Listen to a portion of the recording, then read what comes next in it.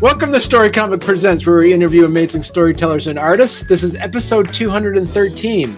I'm your host, Barney Smith of StoryComic.com, and we're excited to have with us the internationally acclaimed comic book creators of Frankenstein Unconquered, Dalton K. Shannon and Wells Thompson. Hey. Hi. How's it going, guys? It's going great. I am just so glad to know that we are internationally beloved now. We have fans in Canada and at least one that I know of in the UK. So that's great. Okay, that counts. You know, right. I can tell my mom; she's going to be so happy that you are an internationally acclaimed comic book creator. That is objectively true. So yeah, I'm going to have to start putting that on the business cards. I got to reprint business cards now. So congratulations, you two. I did notice your latest Kickstarter blown out of the water. You still have, as of this recording, 2 weeks left of your Kickstarter, and your goal was to reach $5,000, and you are already past 50% over that. You're at 7,600 so far. So indeed, congratulations. Yes. Well, thank you so much. That's amazing.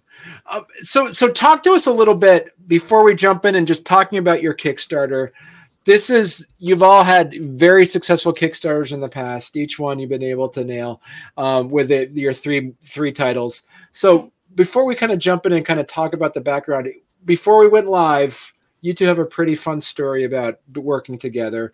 But before we kind of jump in and start talking about Frankenstein the Unconquered, the two of you want to talk to the audience, listeners in the audience, a little bit on how you kind of started getting into comic books? Yeah. So multi-layered question. Yeah. It like most origin stories, it takes about 3 films to get through. But no, so I have been a comics guy since I was a kid. Since I was about 8, and I found comics on a spinner rack and just kind of fell in love with them. So I've always wanted to do comics and been kind of writing and drawing since then. Met Wells in college, who had dipped his toes into the comic world with all the stuff you see on top 10 lists. But I was like, hey, I know you're mostly doing prose, but comics? And Wells was like, no, you idiot. And I was like, okay, but comics? And he was like, okay, sure. And we just kind of worked together to bring a lot of nascent ideas that both of us had into something that was tangible that we couldn't quite do on our own. And that's been 5 or 6 years now. And we're still going strong with Frankenstein being the latest success in the long line of successes. We're internationally acclaimed, but more do you want?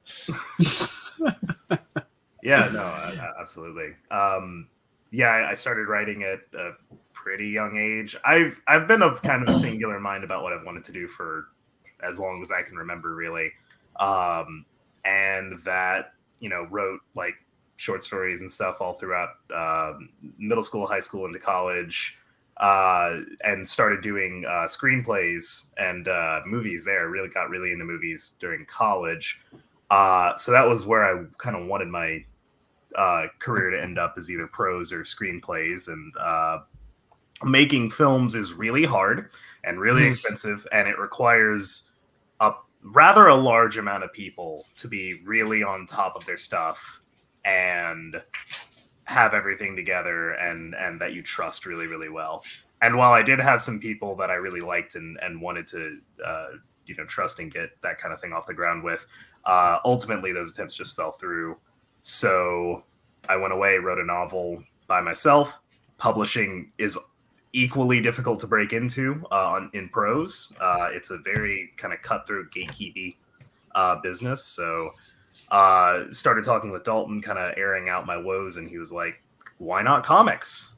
And gave me a laundry list of reasons why not comics, and all valid.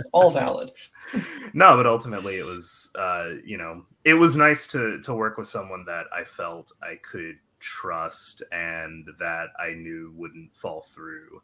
And that I respected like a lot. As a storyteller, I respect Dalton a lot, so it was easy to kind of give him ideas, take his ideas, and know that we have this kind of mutual respect for each other. We're going to improve the work together.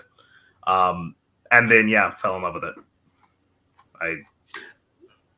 So talk to us a bit about this. Like, so Frankenstein the Unconquered was not your first comic book that you worked together on. Oddly, it kind of was. Okay.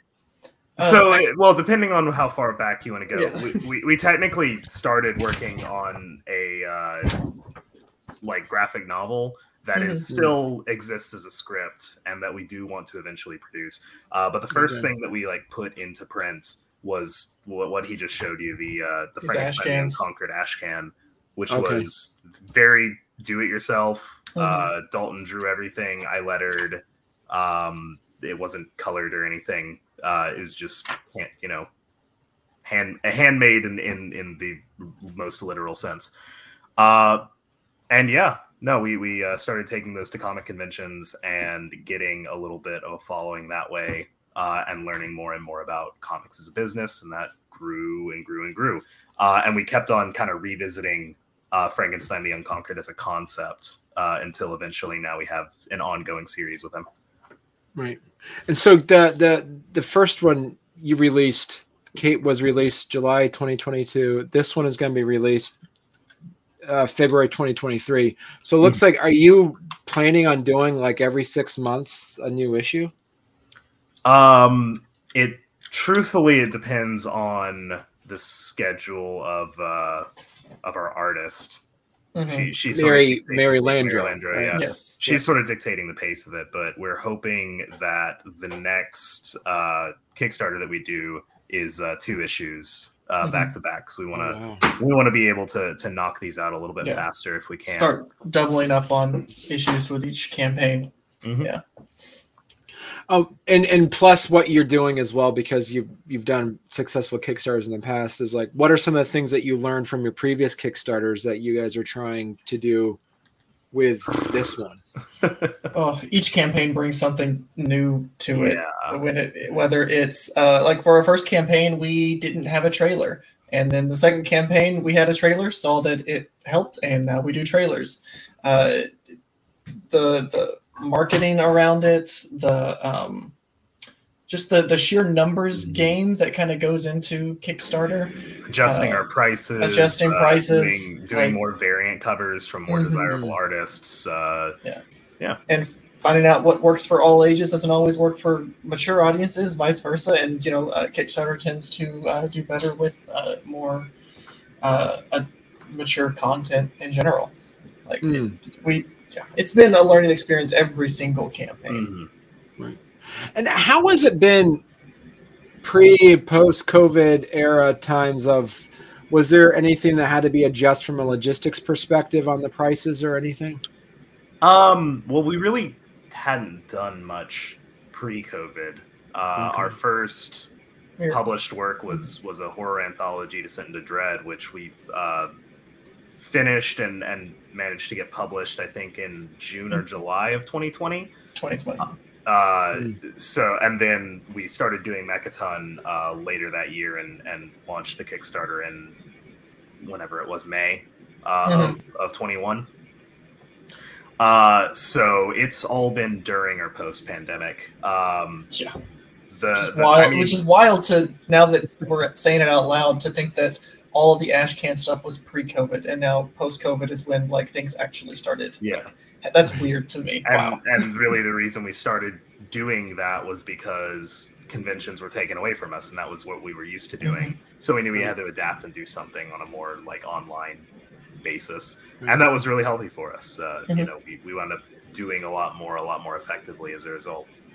Right. Well, then I guess my next question for you is, now that we are in, I like to consider this the pre-post era of COVID,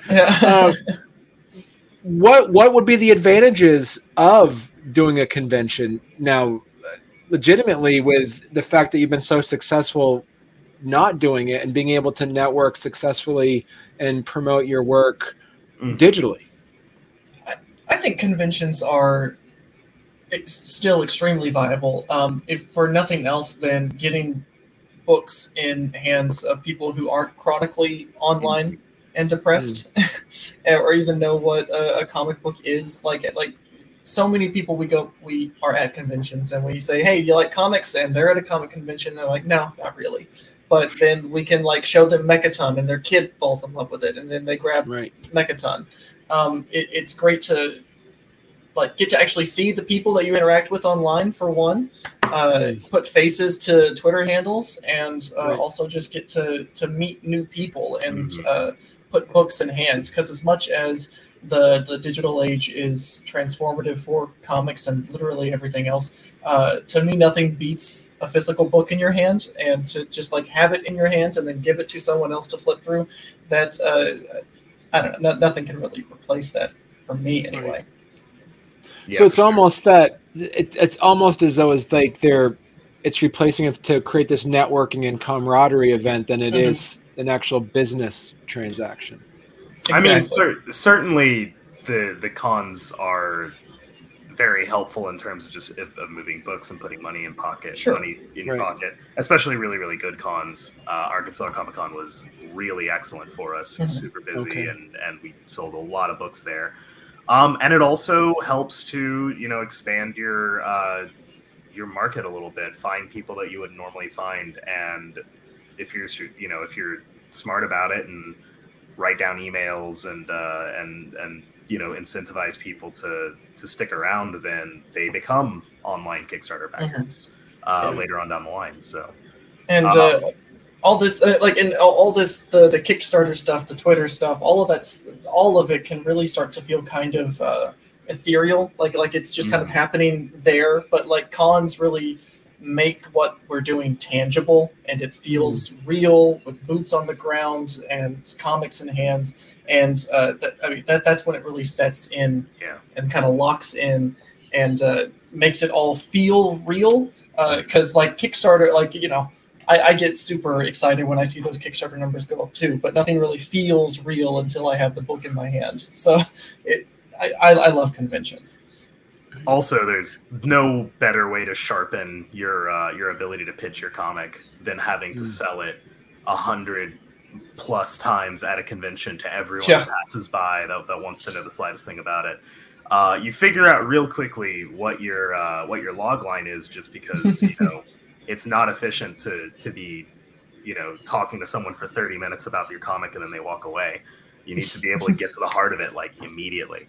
Right. And that, feeds into everything else. I don't think it's an either or situation. I think it's very much an and plus, they feed into each other and they make the other stronger.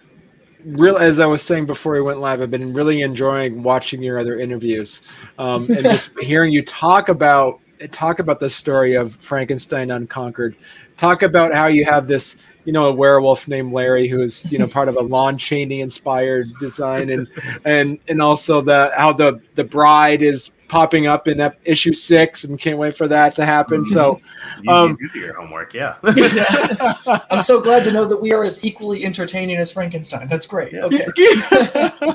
So definitely check out some of your other interviews. So what I want to do is ask you different questions so that you don't have to kind of repeat yourself a bit on some of those pieces. My question to you is, how do you balance out the classical stories of the monsters, and then how do you balance that with, say, the interpretation that Universal Studios has with the monsters as well? And how do you balance that to kind of create your own Frankenstein or your own werewolf or your own future monsters?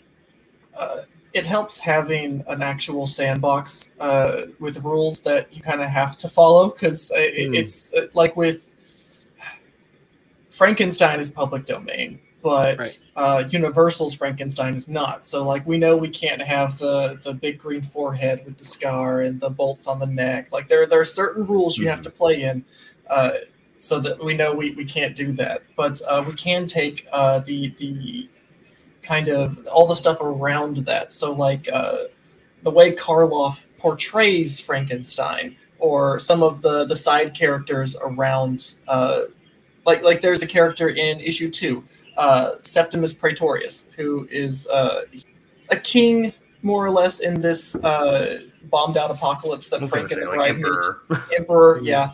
But that's literally just a name drop from Bride of Frankenstein. There was a character with that name in the and we also so we're taking little Easter eggs and nods from Universal, but also kind of combining it with the literature background from not only Shelley's novel, because to us that's canon, but also like werewolf myths, Dracula, Bram Stoker's Dracula, swamp monsters stuff, like the ether of folklore and monsters, and combining it with the Hollywood versions and also the literary versions, and kind of make Frankensteining them all together into the Frankenstein you see, so that it can actually feel kind of very ours. And and then you put a sword in his hand and it's done. Like, that's it. I would say it's one part, kind of figuring out what we like about the character and what works for us about the character in all of these interpretations. Like, what is the common thread, not just aesthetically, but like what makes us say, ooh, the wolf, I really like werewolf stories. I love what is cool about the Wolfman. In that case, it's, kind of being out of control and having this kind of beast within that you can't, you might have an idea of when it's going to come out, but ultimately once it's free, there are questions of, is that still you? And that's like an interesting question to follow. So what kind of character comes out of that, and how can we best reflect that in the design of the monster? And what elements can we take that are already really well known and incorporate it in? We had a long talk about if we were going to do metal bolts for Frankenstein, because like iconic piece of Frankenstein lore from the movies is those neck bolts. Obviously, we can't rip those off completely, and they aren't a part of the novel's interpretation of Frankenstein. But maybe that's something we could incorporate into the design, and I think we do have an answer to that. It's not relevant quite yet in the story, but it is coming up.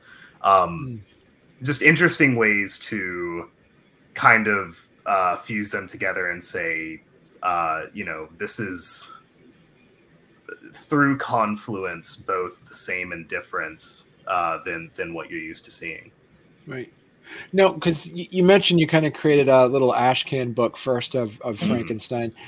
Did you first have the idea of a post-apocalyptic universal monster horror setting and picked Frankenstein, or did you say, I wonder what Frankenstein would be like in a Conan the Barbarian-esque? Yeah, it started out pretty dumb. It was very much cosmic Frankenstein. I was like, let's put Frank in like a 1950s spacesuit, bubble helmet, send him through space with a sword and a ray gun and just fighting monsters. That just sounds cool.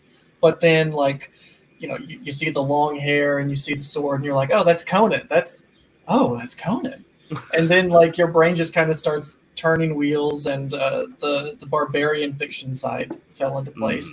And I'm not exactly sure where post-apocalyptic came from. I think I was literally just stream of consciousness writing that first script, and I don't know where that part came from, but it ended up being really thematically relevant to Frank himself. So we can take barbarian fiction and put it in a post-apocalyptic land, as well as Frankenstein himself. The character is just so malleable that I've always wanted to do something with that kind of monster. But we finally found the setting that kind of helps elevate that into something that feels kind of more our own than just like the latest spoof film or rip-off or whatever. Now, did you also create once you realized that you had something here, did you then say, we need to set down some world building rules, for instance? Because some of the image, you got a dinosaur, just like, let's just throw in this, are you just having fun with it, or did you say we need to establish rules? There are some loose rules, but it is mostly just based on our gut feeling of like what fits in this universe, what works for the story. Obviously we're trying to keep it within some degree of reason. At the same time, the saying we've always stuck to is, if it belongs on a Megadeth album, it belongs in Frankenstein the Unconquered. It's like, you know, you're kind of leading with the how cool the image is before you start to think about the logic of how it fits in the world. And there, you know, there's definitely stuff I wouldn't put in Frankenstein. Oddly enough, one of the things that always stuck out to me as wrong, even though it is like a little bit Mad Max, is like you'd have to have a really special occasion to have a car in Frankenstein the Unconquered. It just doesn't feel right to me at all to put like even an Oldsmobile in there. So yeah, I wouldn't say that we ever sat down and like hashed out the rules of the universe, but we are pretty much on the same page as to like what we can include and what should be in the world and what the texture of the world building is like. Which is a delight, makes it a delight to go back and return to and go, oh, what new stuff can we put in here? Yeah, it's a very gut reaction kind of thing. Very, very Simpsons Springfield, where it's like, we may not need it until just now, but now we're going to incorporate it into the world. I feel like one day I'm going to try my hand at like real epic fantasy, you know, Song of Ice and Fire, like hard world building where you know, there's a map and this is not really that. No, I think the only Bible we have is Shelley's novel. That's it. Yeah, we can't go back and say that like something in that didn't happen. That does, you know, the old stories, and I would say, you know, the Jekyll and Hyde novel, for example, is definitely informing how we're doing Jekyll and Hyde. The Dracula is definitely going to inform how we portray Dracula. It's not going to be the sole thing that we rely on. We are going to kind of make it malleable and tweak it in our own way. But like, we want to stay true to what makes these characters compelling and what made them work in the first place. So I want to talk to both of you about the business side of writing this. Now, how often did you have like, all right, we're going to set up some norms here. Like, all right, if we agree on one thing, we have to convince the other, or do you do what direction's happening? Or do you say, all right, we cannot move forward until we both agree on something? Or how does that work between the two of you? It sort of depends on the project. Like for Frankenstein, you know, I write a fair bit of dialogue for Frankenstein, but at the end of the day, Dalton almost always goes through and like kind of evens it out and makes it sound more like, you know, what he has in mind for Frank. And that's mostly for the sake of, well, if you'll forgive the pun, not making it, you know, so much of a Frankenstein's monster of a project. We don't want to have people thinking this sounds like it was written by two different people. We want it to feel very smooth. We want it to feel like a unified vision. So yeah, no, it's a lot of trust. It's a lot of like, we decide on the direction that we want to go. We work on a script at a time for the most part. And then you know, pass it back and forth until we're both happy with it. Yeah. It helps having like an established point man on each project. So like Wells has point on Mechaton, and he kind of gets final. Like we can go back and forth on scripts, but if Wells is adamant about something, I'll back off a bit. And same in Frankenstein, I have point. And like if we go draft by draft basis, so like he'll write a draft, I'll write a draft, but Wells is really great at like keeping us the direction going, and I tend to agonize over cadences and dialogue and. Yeah, but it all I think we've worked out a pretty seamless collaboration to where it doesn't feel super disjointed. Right. And how do you prioritize this project together as compared to some of your own personal projects? Good question. I think we just started writing these together and going forward, and then said, you know, at some point we'll do our own thing, but for right now we just want to make stuff together. And there's already, I mean, like, there's already some stories that, like, Dalton's working on a thing right now that he's putting up on his website. I'm working on a comic with an artist that I can't talk about at the moment, but that will eventually come out. That is just my name on it. But you know, there are some stories that we bring to each other that we're both really wide-eyed invested in and want to make the most of. And if we both have that sort of fervor about it, then it makes sense to put both our names on it, because we know we're gonna, you know, both work as hard as we can to make it as great as we possibly can. Yeah, it tends that the solo projects tend to be a bit more personal to the individual writer. Yeah. And these collaborative projects are really like something we want to work with other people on and each other on, or simply it's a project that we can't realize without the other. Like there's something that's not working about it. Like Mechaton. We've been sitting on the Mechaton idea for like a decade, and something just was not clicking until Wells got his hands on it, and now it's even better than it ever could have been. Like, so it helps to have a sounding board and a collaborator, but then there are those projects that sometimes we just kind of want to breathe without the other, and it's been working out pretty well so far. So talk to us about, we have a lot of, you know, writers that like to listen to the podcast, and they might say, you know, listen, Wells and Dalton, this is great advice. I got a project I'm working on, but how did you find Mary Landro? How did you find her? How do I find my Mary Landro? What would be your advice? It's a lot of corkboards and strings and Twitter. It's Twitter and Instagram and Mary, getting involved in the community, join a Discord, find people who, you know, who are looking for gigs and who you can collaborate with. Alternatively, make comics, even if they're crappy. And if you're stupid enough like we were and go to a comic convention that's way too big for your britches, you'll meet an editor who will say, hey, these comics are great except for the art. Let me hook you up with some artists. And that's how we got Descent into Dreadmaid. That's how we met Mary. Like that was sheer dumb luck. But I find just like doing the work and making the comics or alternatively just like networking on the internet works beautifully. Like you're going to make connections even if you're not necessarily like looking for it. But as long as you're not like a heinous person to be around, people are gonna, you know, someone is gonna say, "Oh, I like you." You know, I would be interested in working with you. Just pay your artists. So it's, and then the other thing is pay well, pay on time. You know, and don't make promises you can't keep. And if you can't afford an artist, then you know, look for anthologies. That can be a great can be a great way to connect with artists as well. Because very often on anthologies, they'll say, "Oh yeah, you can submit a script, and we'll, you know, if we like it, we'll pair it with an artist that we know that's interested in being in it and doesn't have a story." I've worked with a couple artists through exactly that process. So really, it's there are a lot of different avenues in. I think the most expedient is just ponying up the cash, which is not an easy thing to hear.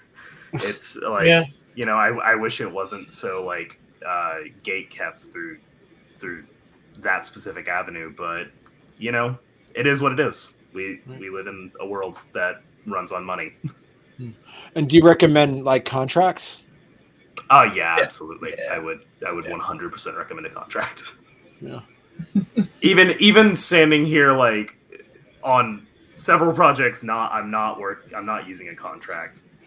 I would still probably recommend them, because the ones that you have, like, it just helps you not to get yourself in a bad position. Essentially, it keeps the water clear.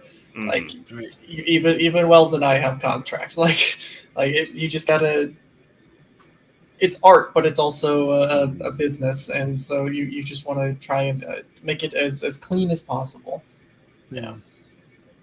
And I did notice too, because you also have like a colorist and a letterer. Do you'd recommend too, if you're doing it, to don't find someone who does it all, but find different roles?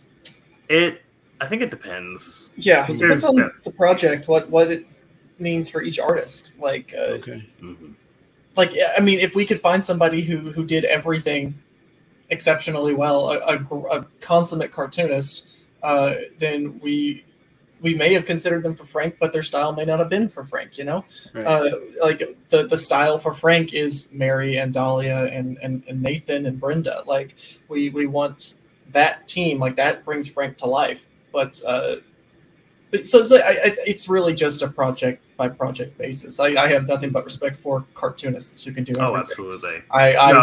Yeah. If That's what I want to be.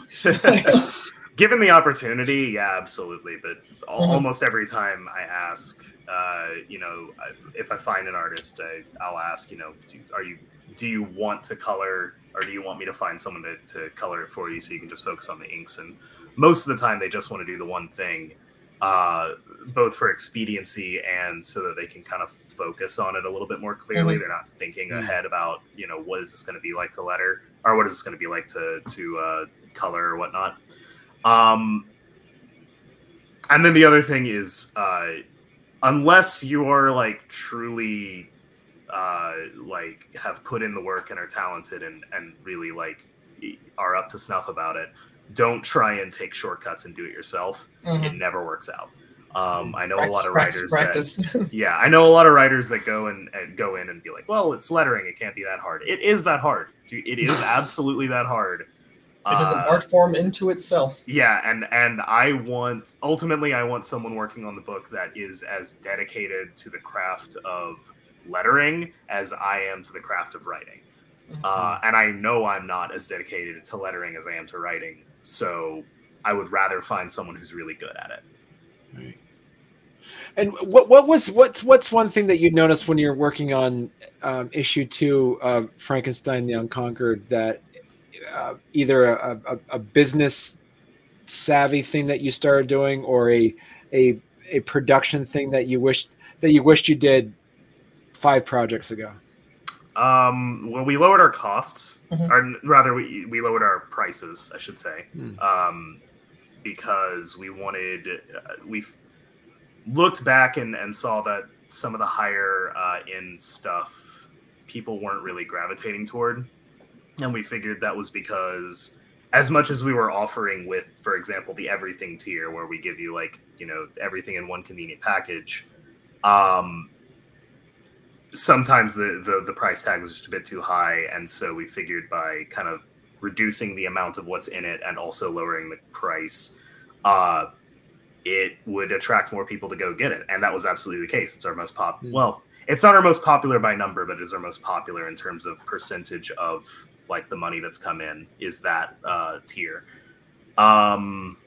Let's see, we started doing 3 variant covers instead of just 2, one of which is this being a PG channel, I'll just say not safe for work cover. It's but that was to play specifically into like more of the pulp elements of the comic. So we felt it was appropriate for the story that we were telling and for the comic we were producing and the vibe that we were going for.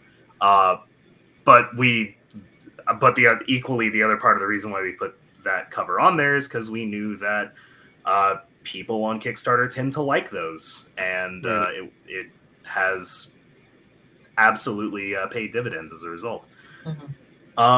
It's also been like just going from Frank 1 to Frank 2, like the team is in like much more of a lockstep now. Like we had a few speed bumps at the beginning, you know, trying to figure out the colors that would go well with Mary's inks and how to get those letters, because Mary has fantastic layouts, but sometimes it's like, how do I letter this? So like we had a little bit of a bump, but like now we're all kind of, we know how everybody works, and pages can turn around a little easier, and it all just feels a lot more smooth and assured.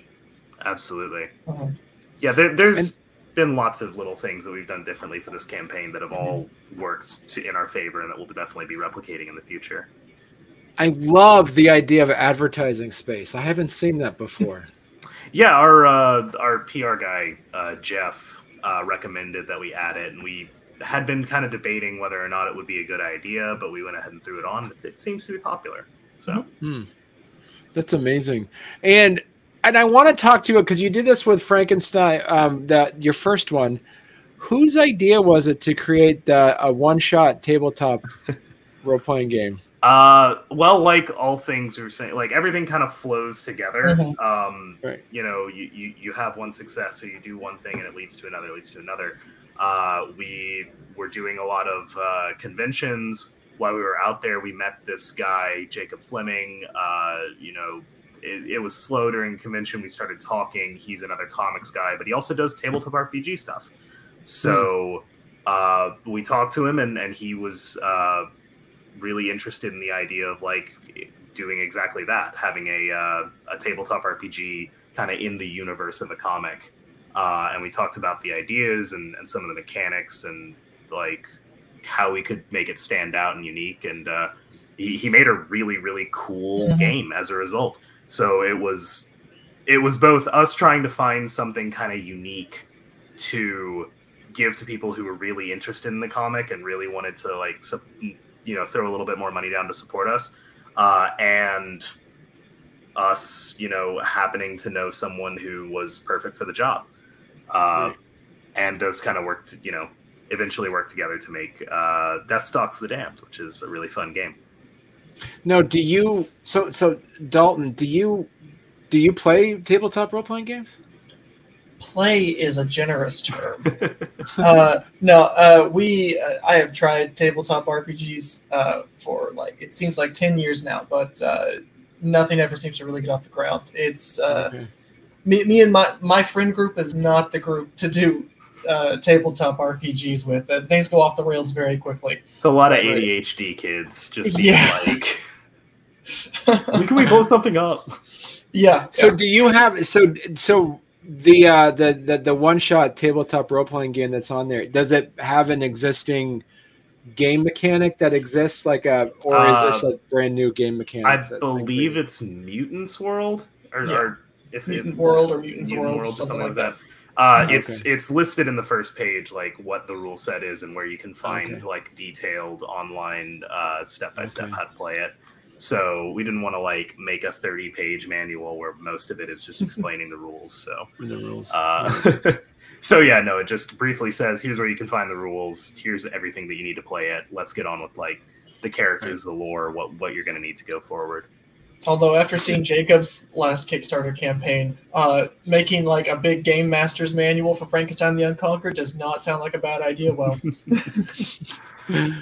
So what are some things that you want to put in that you wish you did for like add-ons or tiers? It's like, I always wanted to have a keychain with Frankenstein. Is there anything on there that the two of you would personally say, I know we can't right now, but one of these days I really want to have this just for my own selfish purposes? We put on for our last stretch goal of $15,000. We put on that we would make and distribute enamel pins for everybody, and I would absolutely love to do that. Like a really, really nice looking enamel pin would be great. Someone mentioned the other day that they were looking for patches to put on their leather jacket, and I was like, that would be kind of fun. Like the patch on the back of John's jacket? That'd be great. That'd be great. No, a lot of stuff is just like ideas that I know we can't do because they're just prohibitively expensive to produce. Yeah. But like I think it would be awesome to have like those old 60s and 70s Universal Monster model kits where you just pop out the pieces and clip them together and then you have to hand paint them. I would love to have one of Frankenstein, but that's never going to happen. Yeah, I don't even know if that's like capable of like, if you had a 3D printer, we would even be capable of making that necessarily. But. Or for like Mechaton, just getting a Mechaton glove, that would be great. We did briefly consider like Funko Pops for a little while, but like custom pops, entirely too expensive to make. Mm-hmm. So how many issues have you already written out so far? Frank's, we have 13 first drafts of all the first drafts. The series. And we try and pass a few, a couple times back and forth before they're finished. But Wells writes a very issue at a time, and I go on like a 2-week tear until I'm done with the series. So with Frank, I was like, all right, it's done. And Wells is like, dude, we haven't even done I was issue like, one I yet." haven't even read the first 3 issues, and he's Yeah, they're like, we'll it's chisel done. it away later. It's great. No, is it going to be Dalton in an ongoing series, or is this going to be like 13 issues done? What's We're your not- idea? Yeah, I don't think we're closing it off Mhm. by Okay. any means. Frankenstein the Unconquered, I think, will reach its end at 13. But whatever adjective comes later, it's anybody's Okay. guess. Yeah, we don't have it. Frankenstein the Unbothered, Frankenstein Unbothered. And that kind of fits along with the Conan theme, right? Mhm. The Mhm. Conan. Yeah. Now, are you going to introduce basically, as you mentioned earlier, we already know about the Bride of Frankenstein's there. We already know that Larry the werewolf is going to be there.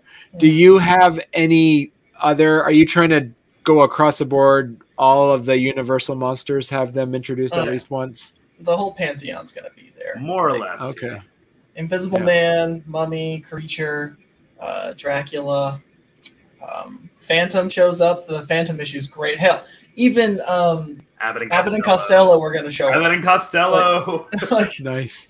you guys are not ready for that issue. No, we're not ready for that. Wells hasn't even read it yet.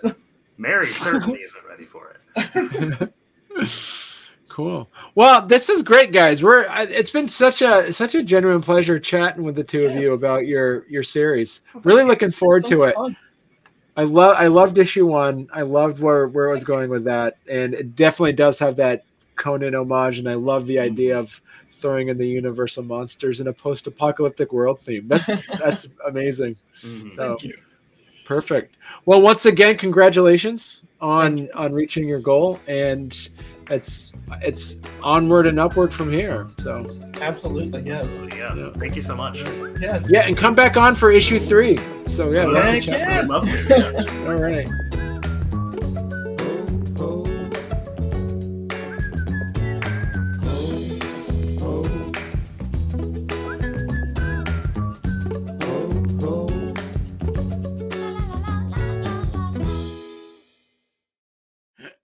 I try to nerd up. I got my Avengers winter cardigan yeah. on, so Yeah, I I got love that. that. going, so. That's what. Okay, I noticed. there I'm was a gonna be winter cardigan honest. there, It took but- me until exactly now to realize that you're wearing a pink shirt and that you're not just like open canvas with a tattoo across the chest. I was like, Oh no! I respect the style. I'm not even gonna question it, but He shows not to swear, and he's walking around with a bare chest. It actually is a bare chest. See, it is a is, bear yeah. on here. See, yeah, That- yeah. That's some energy. love that. I should dress more appropriately next time. All it takes is just one time, just a time.